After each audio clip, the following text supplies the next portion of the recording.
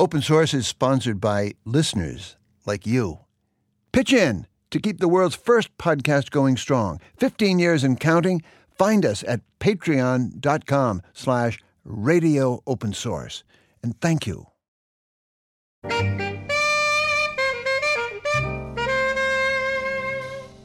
I'm Christopher Lydon. This is Open Source. The literary phenomenon Harold Bloom, who died this week at 89, made a singular career listening for the ecstatic music of the human mind from 4 centuries of English literature. Compendious and controversial, Harold Bloom is not yet to be measured and maybe never to be explained. The champion reader who, at top form, could see, absorb, and remember 1,000 pages an hour, who had all of Shakespeare and Milton, Whitman too, and the American moderns on the tip of his tongue. His threefold test of greatness in a book or a poem was aesthetic splendor, intellectual depth, and wisdom. You don't have time for the rest, he would say. Professor Bloom was teaching at Yale 65 years to the very end, and it's the teaching part we want to remember and share this hour. You're going to hear him with his beloved undergraduates and with me, his belated pupil, in radio conversations over the last 20 years. I was a late bloomer when he had entered his own late period, a bit of a performer, a celebrity, though he liked to fancy himself as an outcast king of the literary conversation. Our friendship took off in 2003 at the 200th birthday of Ralph Waldo Emerson. I asked the sage of New Haven to help me with the late sage of Concord, Massachusetts. Professor Bloom went straight to the vibrant core of things. In a dark time of his own, he said, he had read 1 million words of Emerson's journals and found, as he put it, the best and oldest part of myself. Indeed, it is the God within that speaks. I love Emerson because in 1964, and when a year later, in the middle of the journey at 35, I fell into the deepest depression of my life. I read and read and read Emerson morning, noon, and night, and all night long. And I read all through the journals, and I felt that every phrase he had ever written, he was speaking directly to me, and he'd written it for me. And I still feel that way. And of course, this is pure Emersonian doctrine, because think of that magnificent sentence early on in that extraordinary Rhapsody, Self-Reliance. In every work of genius, we recognize our own rejected thoughts.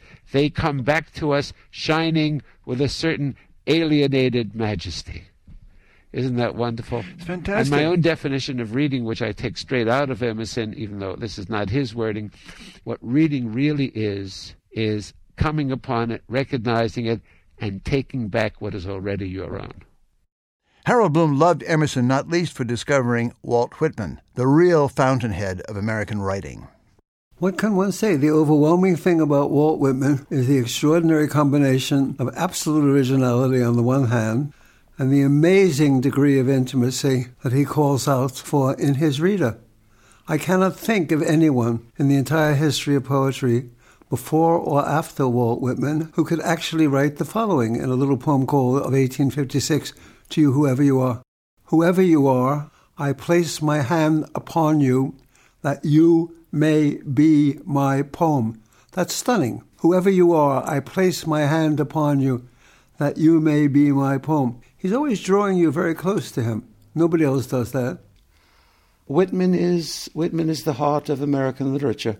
And more than that, I think he's the heart of the American character. He's the heart of our hope for what he calls democratic vistas, which God knows we don't have now. There's not much Whitmanian left in the public sphere. Professor Bloom said he would invite me back to New Haven when he got around to teaching Moby Dick again, and he did. It was my introduction in 2011 to Harold Bloom's Herman Melville. Harold, it's amazing to me we've never talked about the great Melville or the great Moby Dick. On the way to class, set it in your Bloomian framework. Here are the two, I'm convinced, to this moment, greatest figures in the entire history of our national literature. These are the two great American books, Leaves of Grass in its various editions, but particularly the 1855 first edition, the one hailed by Ralph Waldo Emerson. But side by side with that would be the very best of Melville, the amazing, the miracle of a book, Moby Dick, almost flawless, I think. But here are these two great figures then. They're born within a few months of one another.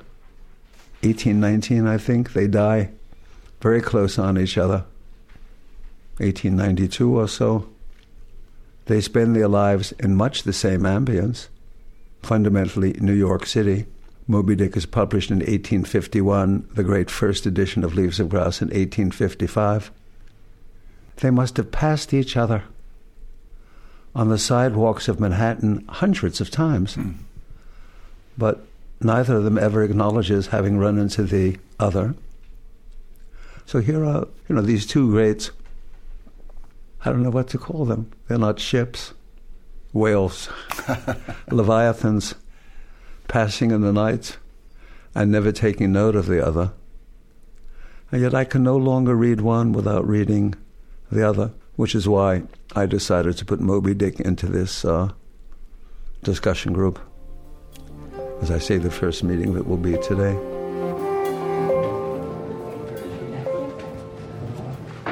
So let us start. Why Ahab? Why has Melville done this?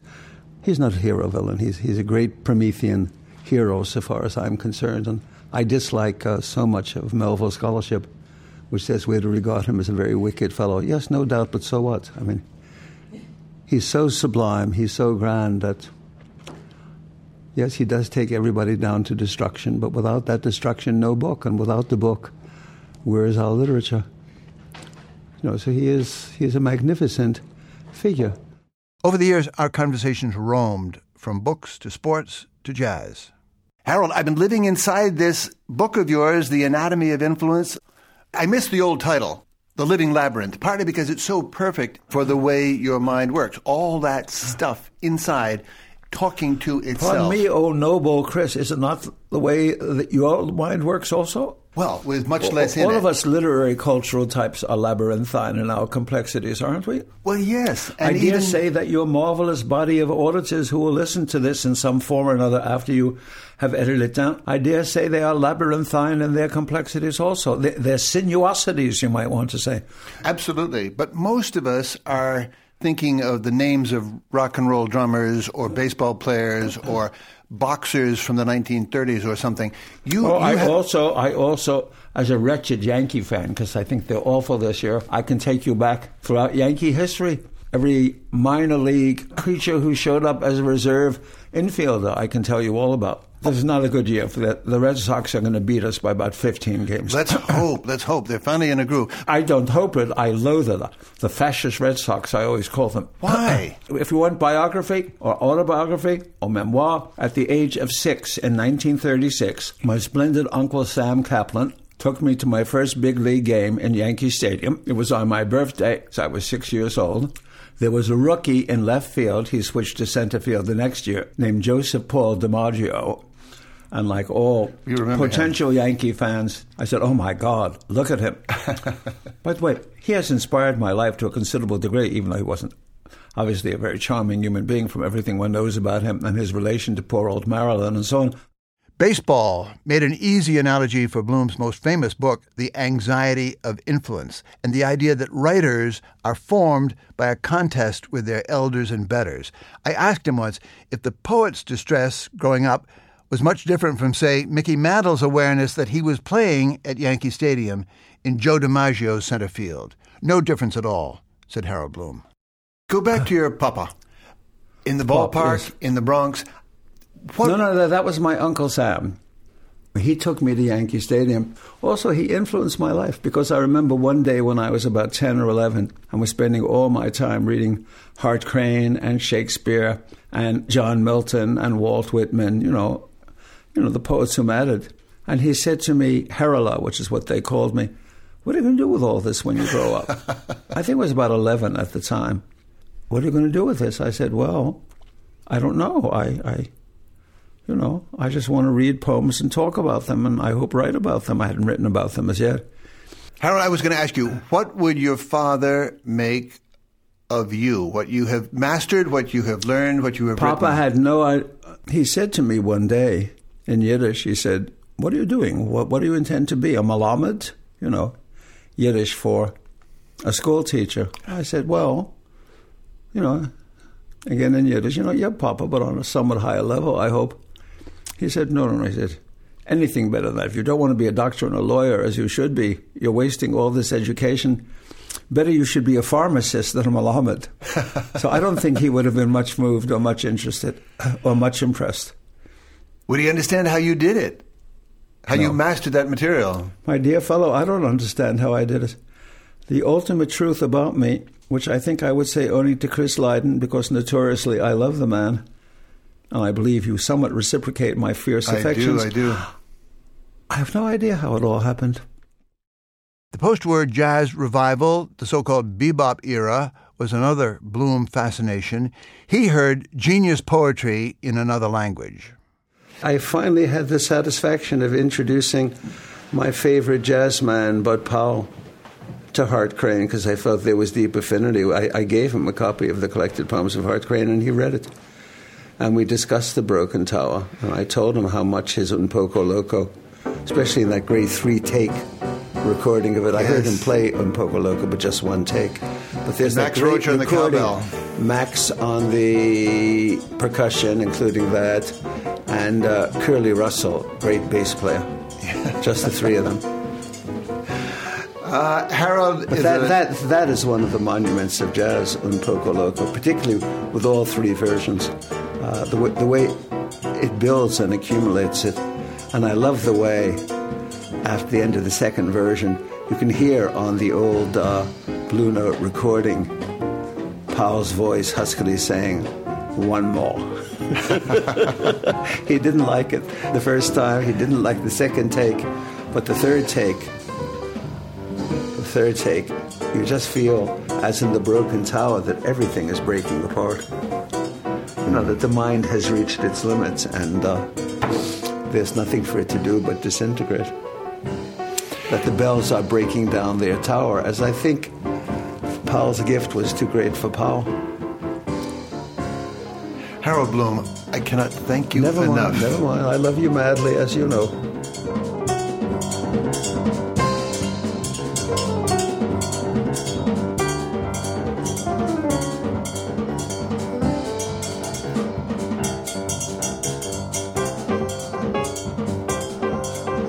Coming up, friendship with Harold Bloom, up close with the poet Peter Cole. This is Open Source. Harold Bloom, high priest of literature for more than half a century, the inescapable opinion maker, even after he became, as he said with some pleasure, notorious. His personal friends were more important than his literary feuds. Peter Cole was one of the closest over many years. The poet and translator who teaches at Yale. Peter Cole, like Harold Bloom, is adept in the literary tradition of Jewish mysticism, Kabbalah. He spoke with us from New Haven the day after Harold Bloom's funeral. There were many Harolds. There was Harold the genius and Harold the notorious, and there was Harold the oracle and Harold the terrible, and I knew them all quite well and sometimes too well. But the Harold that mattered most for me, the Harold that made an impression on me at the very beginning and who stayed with me to the very end and is still with me, was Harold the insatiable. His hunger for poetry was matched really only by his hunger for engaged human company and for what he always called the blessing or more life. And that was on the page and in person. And that extended to, obviously, to friendship. And being with him was exhilarating. He paid attention like no one I've ever met. He had a reputation as a kind of monologist, and he certainly could deliver those monologues. But as I got to know him, I would see, his eyes were taking in the room all the time. He would see people around him, and he was just one of the most alert and attentive people I've ever met, clearly as a reader, but also as a reader of people. He remembered everything about you, your education, your religious disposition or not, what you knew of the Kabbalah, your parents, your sports. I mean, explain the memory. Yeah. Can anybody explain the memory, Peter? When I first met him, I had heard about this memory, and I suppose I didn't really believe it. I thought the whole thing was sort of hyperbolic and part of the legend. And then you'd be sitting around the table having dinner or sherry suddenly a poem would come into his head, and he would close his eyes, and so you could see them. His eyes would roll back into his head first, and then he would close his eyes and begin to recite. And you would think a line or two would come out, or maybe a stanza, and it would just go on and on and on. And I've also seen YouTube videos of Harold when he was younger, and his memory was even more phenomenal. And it was truly terrifying. He would go into a kind of trance and recite and talk about possessed by memory. That was another kind of possession there. And it really was almost too much to bear. But yeah, he had that, and he had it to the very end. Try to size up where he stands in the history of the literature. I think he is our Samuel Johnson. Meaning? Everything he touches becomes interesting. It becomes interesting by virtue of his style, his prose style. You feel the mind at work through a sentence in a way that gives off a kind of light. And no matter what he's talking about. And so that's in the language itself, right? And then there's what he's actually saying. Both the fact that he completely reconfigured the idea of what's important in the canon, what should be read with regard to English poetry and also American poetry. That's what he got a lot of flack for, of course. To my mind, it wasn't so much the opinions that he ended up with. It wasn't the conclusions. There's a wonderful dance critic named Edwin Denby who said about dance criticism, opinions are just one way of doing it. It's the observation that leads to the opinions. And I think while everybody focuses on Harold's conclusions and his opinions, who are the strong poets, and who is in the canon or out, I don't think that's what really interested Harold. I mean, he did that. That was part of the what helped him sell books in a certain way. But it was the argument, the wrestling with the text. I mean, the text was a kind of angel that Harold was wrestling with all the time for that blessing. And his prose gives off a kind of light that's unlike any other prose I know. And I know many, many writers who deeply disagree with him about the conclusions that he drew, but who read him again and again for that light that the prose gave off. And it became a kind of lamp for me. The prose became a kind of lamp that lit the way back to life, back to what mattered, not just in literature, but in what literature was for, which is to tell us something about life. I can't really speak to the larger issues of his place in literature, except to say that virtually everyone I know, even people who hold tremendous, are angry with Harold for his conclusions, all over the world I meet people like this. Everyone acknowledges the dimension, the greatness of him as a writer and as a mind, the capaciousness of the sensibility, the largeness of heart. Very few people talk about, I was just reading a bunch of the articles in the New York Times and various other places. No one mentions Harold's heart. That was he had congestive heart failure. Because his heart worked, you don't want to get too much into the illness and metaphor, but that man's heart worked like no other heart I have ever encountered. It was an informed heart that just beat with a kind of ferocity. That was part of the prose style. He had a kind of Johnsonian prose style. I remember times when we were over at the house and an editor would call and say, Harold, I understood that they were asking for a blurb from a book. He had owed them a blurb or promised them a blurb, and they were in a hurry to get the blurb and get the publicity out. And Harold would say, no, I need another week. I haven't yet finished the book. And they would press him, and he would say, okay, are you ready? And then he would deliver the most complex, long sentence or paragraph off the top of his head, beautiful prose. And, that just flowed from him naturally. And he wrote that way, too. He used to show me his notebooks. He rarely changed a word, also like Johnson. It just was in him as a kind of genius. Speak to the project itself. of seeing literature as one gigantic organism. You said he had a photographic memory, which he did, but it was also an organic memory. The lines popped up of their own energy. But the larger project of Behind the Canon was imagining that Emily Dickinson was learning from Shakespeare, from Sappho, from Walt Whitman, from a million people, that they were all in this endless, eternal conversation. Even before you ranked it, you understood it as an endless tradition. Was that a sound idea, do you think? And could anybody but his mind sort of manage it? I think it is a sound idea, and I think it's an idea, that other people have certainly had. I think it's the way that writers think. Harold's first and foremost a writer. E.M. Forster has that famous characterization, description of literature as, all the writers from all languages and all literatures as working in the reading room of a great library all at once. Ezra Pound, for whom Harold had very little patience, and we had many arguments about Pound, said all ages are contemporaneous.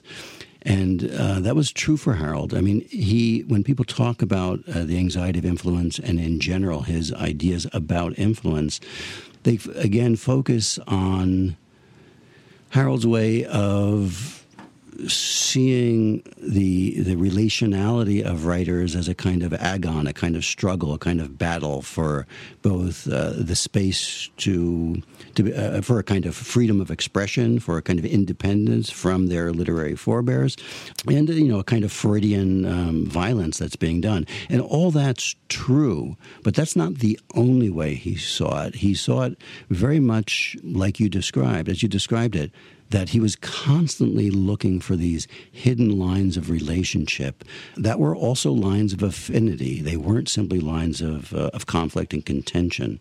So absolutely, he would make connections. I mean, my mind certainly works like that, but my range is just so much smaller. And I could have the conversations with him about the things I knew, but he knew everything, it seemed. I like to think that I know at least of every important poet, including minor poets in the history of American literature and maybe English literature, period. It doesn't mean that I've read them all, but I'd like to think that I've heard of them all. And yet I would regularly hear from Harold names that had never crossed my path before.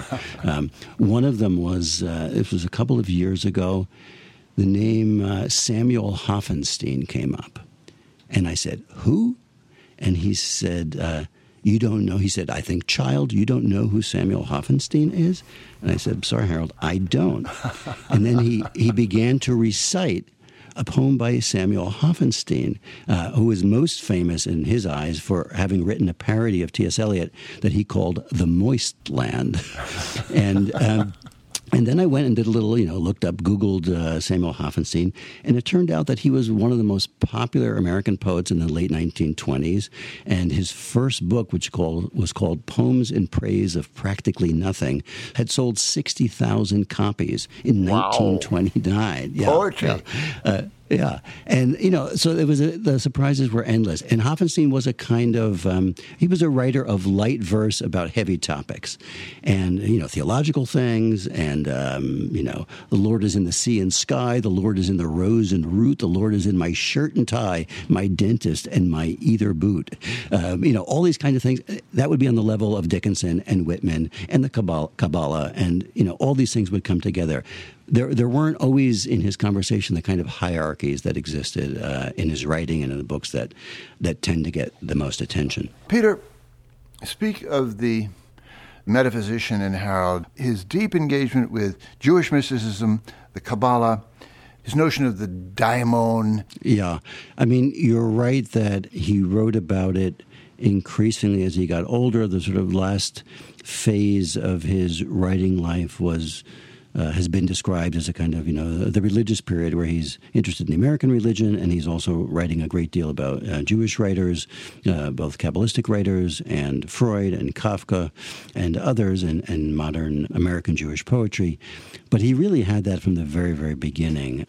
I think at the beginning, as he was establishing himself as a serious scholar and literary critic in a very waspy American university climate of the 1950s, that wasn't the kind of thing that he would be talking about first. He had to establish his reputation as a critic and scholar of Romanticism, and it was only gradually in the, late 60s, 70s especially, that the Jewishness started to come out in terms of his writing. But it came out, with tremendous ferocity even then. So we're talking about 50 years of writing about Jewish things. And there is a way, and apart from his trilogy about influence, The Anxiety of Influence, The Map of Misreading, Poetry and Repression, Harold as a Jewish writer is a major figure for me, and not just for me. I know many, many people. What does that mean? He is somebody who is constantly trying to take a tradition that the normative version of which is perceived as somehow being kind of frozen and stultified in certain ways or institutionalized. And he is trying to both wake it up and find within it that blessing, that the places of profound intensity, not just anarchism, as some people say, but where there's an energy that is not containable, that's not containable by the conventions of institutionalized Judaism. And that's what drew him to Kabbalah first, because, and you mentioned kind of ancient sources before life, in a nutshell, and nuts are very important for Kabbalah symbolically, but Kabbalistically, the Bible, for example, is just one manifestation, and actually a kind of cosmically late manifestation of the truth. And it's a manifestation that most people will be able to understand. But what's inside the Bible, if you crack it open through strong interpretation and then a kind of literary interpretation, it's what's inside the Bible where the real powerful light and lessons are. And that's what Kabbalistic literature did and believed, and that's what drew Harold to that counterfactual and contrarian, or reading the tradition against the grain. And so he's constantly applying that model of Kabbalistic reading to other texts. After the Poetry and Repression, he published a book called Kabbalah and Criticism, which is an astonishing book. He took some flack when it was published because it was cut off from the, let's say, sociological and anthropological context in which Kabbalistic works were created in the 13th century in Spain and 14th century and 15th century and other parts of the Ottoman Empire, or in parts of the Ottoman Empire. But Harold was looking for a kind of core, for a kind of structural core or paradigm that would be useful to him as a reader of all texts. And I recently reread that book, and I was just shocked. I reread it after I know a fair amount about this subject, and I was astonished at the insight, the kind of leverage that Harold managed to get through reading, often in translation. I mean, he read Hebrew, but he did not read Aramaic. And, his Hebrew was... it wasn't something he could read easily by the time he was an adult. Yiddish he was much more conversant with. But it didn't matter. He would penetrate this incredibly difficult material. There was something, there was a kind of atomic nuclear physics at work in his reading of these things. Peter, it's kind of amazing that a scholar of this depth in his last years is looking for light and lessons in scriptures. What would you say he found in his last period?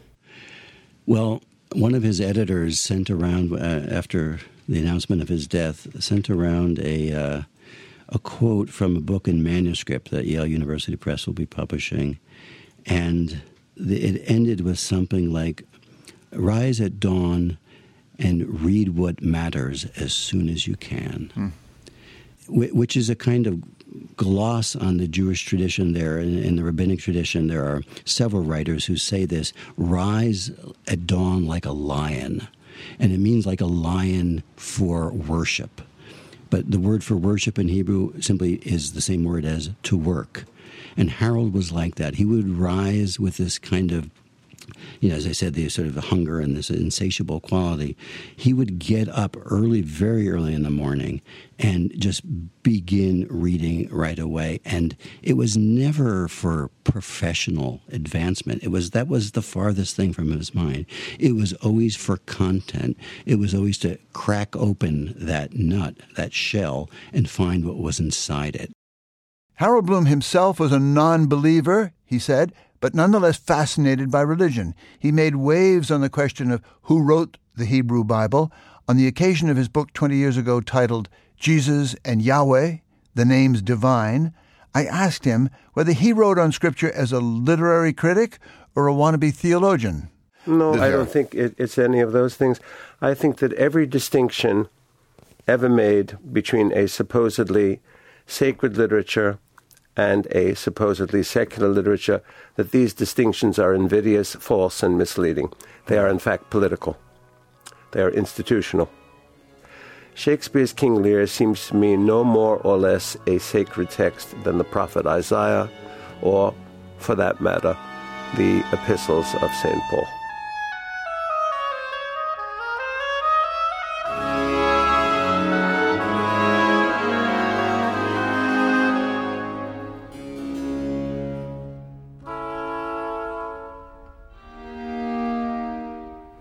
Coming up, students and colleagues of Harold Bloom, David Bromwich, Rosanna Warren, and Jennifer Lewin, they're talking about the varieties of literary enchantment.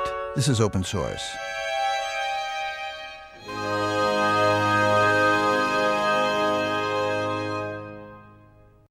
On call-in radio, 2 decades ago, Harold Bloom cast himself as a weary old champion of the high culture, and he was a favorite of listeners even when he put them down. Here was Harold playing Harold on our old show, The Connection, in the year 2000. I'm Christopher Lydon. This is The Connection, the how to read and why connection with the sage of New Haven, Harold Bloom, Sterling Professor of Literature at Yale, and one of the most encyclopedic and influential readers alive, the Samuel Johnson of our time. The legend is that if you toss Harold Bloom one line from Milton's Paradise Lost, he will recite the rest of the epic poem from memory. Feel free to test him, Connection listeners. What should be the hope of our reading lives? Well, when we are young, we read freely and we range ideally in all directions. It does seem as though there will always be world enough and time, but on the 11th of July, I will turn 70, and increasingly I realize that I read against the clock. And perhaps in the longest perspective, we all of us read against the clock. If we all knew that we were going to have not the biblical 70 or 75 years, but say 150, then, I would never have engaged in arguments on behalf of the traditional Western canon. I would have said, fine, there will always be time enough. But in the end, you really must choose. There is only so much time. There is so much really astonishing, really vital literature from all traditions, in all languages, that you could read from morning until night for 75 years and never come to the end of it. And so, as I say throughout this book, as I have been saying passionately throughout my life, no doubt making many enemies in the course of it, but one should make enemies in such a cause. There is no time for mediocrity. 1-800-423-8255 makes the How to Read and Why connection. Howard is calling from Randolph, Massachusetts. Good morning, Chris. Good morning, Howard. Professor Bloom. Good morning. I don't fully understand why people are advised to read the so-called great works, and I'm hoping Professor Bloom can help me understand it. Most of my reading is in the sciences, and particularly in the behavioral sciences, because I find that reading fascinating and just far more compelling than made-up stories of times long ago and far away. You know what you make me remember? The late W.H. Auden once wrote an essay on art and Christianity in which he deprecated mere literature in relation to Christianity, and I remember writing a review of it and saying, yes, Poems are made by fools like me and Homer, Blake, Shakespeare, and Milton, but only God can make a tree. You and I are in such profound disagreement that I really don't think we have much to say to one another. Okay, an eloquent explanation in itself. Thank you, sir. 1-800-423-8255. Miriam is on the line. Hi, how are y'all doing? Just fine, Miriam. Welcome. I was actually wanting to say that I'm an avid reader. I live with 6 other people who are also avid readers. And I just wanted to say that it's not necessarily what you read, but talking about it and being able to compare notes with other people on the same book maybe, or get their feelings on the topics at hand. I do think it matters a great deal what you read. I think that reading Shakespeare is a very different and ultimately much more valuable experience than reading anyone else except for a handful of his peers like Dante and Cervantes. And while I respect you, again, I don't think there's much to discuss. I mean, to say that it does not matter what we read simply seems to me wrong. But I was a little discouraged by your first 2 callers. To think well and clearly in any field, you must cultivate memory, because thinking without memory is simply impossible. The question then becomes, what is it that you remember? And the old Arnoldian adage still seems to me true. It is best to read and recollect, and therefore have stored in your memory the very best that has been thought and written and said. That seems to me beautifully obvious. David Bromwich was first an undergraduate and then a PhD student of Harold Bloom's, and then his successor as Sterling Professor of English at Yale. Bromwich sees 3 seasons in his mentor's long career. There were 3 phases in his career. I mean, the first would be him as a dissident, as a rebel, if you want to call it that, within the discipline of literary studies, keeping the good fame, the good name of the Romantics as a generation. And that's when he's teaching Romanticism and goes into his first work, and that's when I became acquainted with him, took his classes on American poetry and American Romanticism. So Emerson, Whitman, Dickinson, leading up to Stevens, and he later would teach 1 or 2 contemporaries. That's the end of the first stage. The second stage is writing quite a lot about contemporary poetry and some authors too. He did some pieces for the New York Review of Books in that period, say the 1980s. He was beginning to be a guru and to be a public figure, a major voice of literary criticism. What people would look back on Lionel Trilling and say, that's what he was, would that we had some such authority now. And Harold became that for his generation, and he did it in a bigger way, a more generous way. A lot of impressive work of, you could call it high popularization, intellectual journalism about literature. He was writing about his poetic contemporaries, people like Merwin, Merrill, Ashbery, Hollander, others. At that time, the same time Helen Wendler held down the, critical reviewing position at, I think, simultaneously, the New York Review of Books, the New Yorker, and the New York Times. She really had a monopoly then. But I think Harold was a more weighty and distinguished voice, and he had better taste. So that's the middle part. Lots of interviews, lots of publicity about himself, and he started to think of himself as a great man. But he's still within literature very much. The last stage is what you know from the last roughly somewhere between 20 and 25 years, when there's just a lot of popularization on a lot of topics, continuing to write about literature, some of what he writes truly good, some of it dispensing opinions of a kind I would have thought not quite worth his while, like saying Stephen King is a worthless writer, just a writer of penny dreadfuls, making very from on high negative comments on writers who were otherwise of good repute, like Doris Lessing and so on. The way I would put it is, he was no longer talking to people he thought were real readers in the way he was. He was talking to people who just wanted to know opinions a lot of the time. But again, there too, there's a lot of good work. He put out a book, huge book, called, I think, Great Poems of the English Language. And it's about 500 pages. It's full of poems, quoted sections of poems, and then Bloom's interpretations. And some of the interpretative matter in there is first-rate. It's done over many years. I mean, there was always more of him than anybody really knew what to do with. What follows in Harold Bloom's wake? And it's not brand new just since his death. Who's the next Bloom? I don't know that that's a role anyone is equipped. Well, it is a role that nobody I know of is equipped to fill for just range of reading and decisiveness and ability to deliver judgments with some real pith and weight. There's going to be something missing in, shall we say, grandeur. I think that's true across the board, and it's not just associated with Bloom, even granting his uniqueness. You know, if you read the journalistic outlets now, if you were to say, who's a fiction critic you trust, you can't even come up with a name. The poet and scholar Rosanna Warren grew up with a vision of Harold Bloom as closest of friends with her parents, both of them writers, Eleanor Clark and the novelist of All the King's Men, who became U.S. Poet Laureate Robert Penn Warren.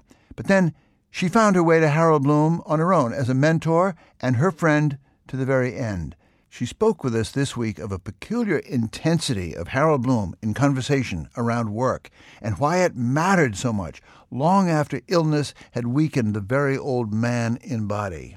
So in my experience, Harold was interested in winning a fight, so to speak. He was interested in the nature of the argument and what sparks would fly from it, what energy would come from the argument, what new ideas would approach. It's a principle of generosity there that I felt, and I think many of his students and friends felt.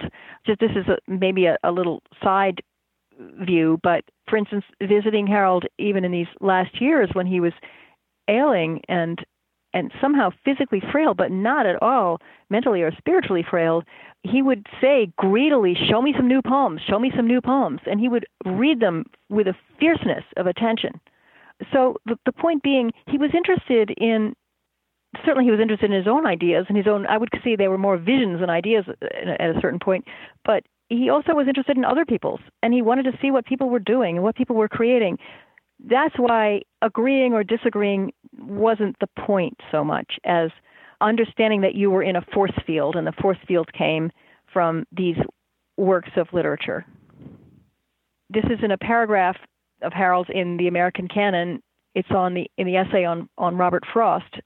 He says, Harold writes, I am an experiential and personalizing literary critic, which certainly rouses up enmity, but I go on believing that poems matter only if we matter.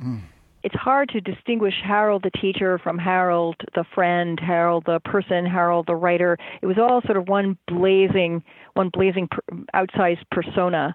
And I think his students who learned from Harold, one thing they learned was that they matter as souls, that literature matters as a spiritual conflagration and illumination, and that we have to take our reading with utmost seriousness, that it's not, in a sense, a school matter. It's way beyond school.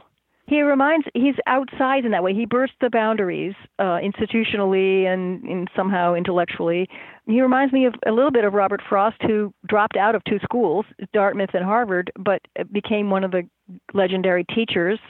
And Emerson, who left the Unitarian Church, left his role as minister, but in a sense you could say his writing was visionary sermons in some way. So I think of Harold that way as kind of a gadfly, a deliberately marginal, outrageous provocateur who makes people wonder how life matters, how they matter, and what literature might have to do with this. Rosanna Warren is professor in the Committee on Social Thought at the University of Chicago. Jennifer Lewin teaches in the English department at the University of Haifa in Israel. She took her Ph.D. at Yale and worked as right-hand to Professor Bloom in teaching and writing. What did Harold's process have to do with fashion, one way or the other? And he was, in some sense, out of fashion toward the end. Yes, I think when he started early in the 90s talking about the school of resentment and new criticism and scholarship that in some sense disappointed him because it was a departure from what he had taught some of these very same scholars. He felt as though there was a kind of a lack of understanding of what was important about literature, its aesthetic value, its ethical value, how it consoles us and comforts us in our loneliness. And I think his being out of step with literary fashions and trends in the academic world was something that he felt early on, almost from the beginning, but especially it got pronounced at that period. And I think until the end of his life, he felt it acutely, that these trends had kind of left the real work of appreciating and teaching others to love what we love, that it was leaving that process behind, those trends. I read him on his boyhood. I mean, he discovered Hart Crane at 9.5 or 10. He wasn't quite sure. But he took flight, in a way, into poetry to get away from his loneliness. Yeah, I think he thought of the poetry that he taught, that he wrote about, as well as the other texts, as ways to kind of to cure himself of that feeling of loneliness. He saw the model of the life that his parents wanted him to lead, growing up in a household that wasn't primarily literary. He sort of moved into literature as his comfort, I think, his consolation for not having gone on to become a lawyer or a doctor or gone into one of these more traditional fields. Poetry consoled him and comforted him and provided him with friends. The texts themselves were like friends for him. The characters. Yes. Falstaff, most particularly, I think. Yeah. Falstaff, Cleopatra in Shakespeare, Don Quixote. These he thought of as a kind of vicarious way to enjoy adventure and life, and to do so in a way that could allow him to experience those experiences, but through the beauty of the words themselves. Because for him, literature was an attempt to cure the affliction of being alone, of feeling as though there was a kind of lost world of your childhood, of the lives of your parents who are no longer alive, who you can't really talk to and commune with, of the sort of fundamental loneliness of the human condition. That to him was a reason to read and a reason to share that reading with others. So there's a few words in this article that he published in April. Our experience of a lost voice may come to us in solitude or in the presence of others, whether or not they are related to our past sorrows. When I was very young, I read poems incessantly because I was lonely, and somehow must have believed that they could become people for me. That vagary could not survive maturation. Yet the quest persisted for a voice I had heard before I knew my own alienation. Over the decades, I learned to listen closely to my students for some murmurs of those evanescent voices.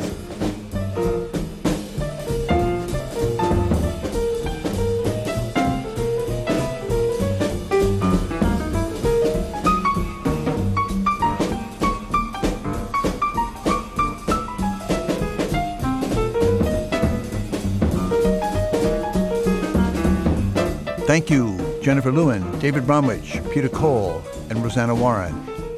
And forever, thank you, Harold Bloom, for friendship, for my adult education, my experience of the generosity of genius. We shall not look upon your like again.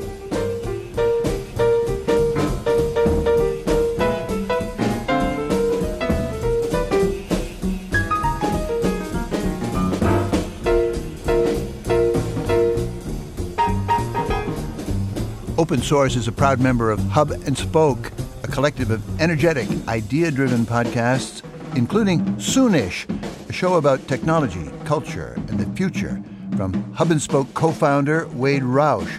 Check out his most recent episode, Future Without Facebook. You can find it at soonishpodcast.org. And you can hear all the Hub and Spoke shows at hubspokeaudio.org. Our show this week was produced by Connor Gillies, Adam Coleman, and the artist Susan Coyne. Thanks also to Glenn Alexander and Amy McDonald. George Hicks is our engineer. Mary McGrath is the sage in our gang. I'm Christopher Lydon. Join us next time for Open Source.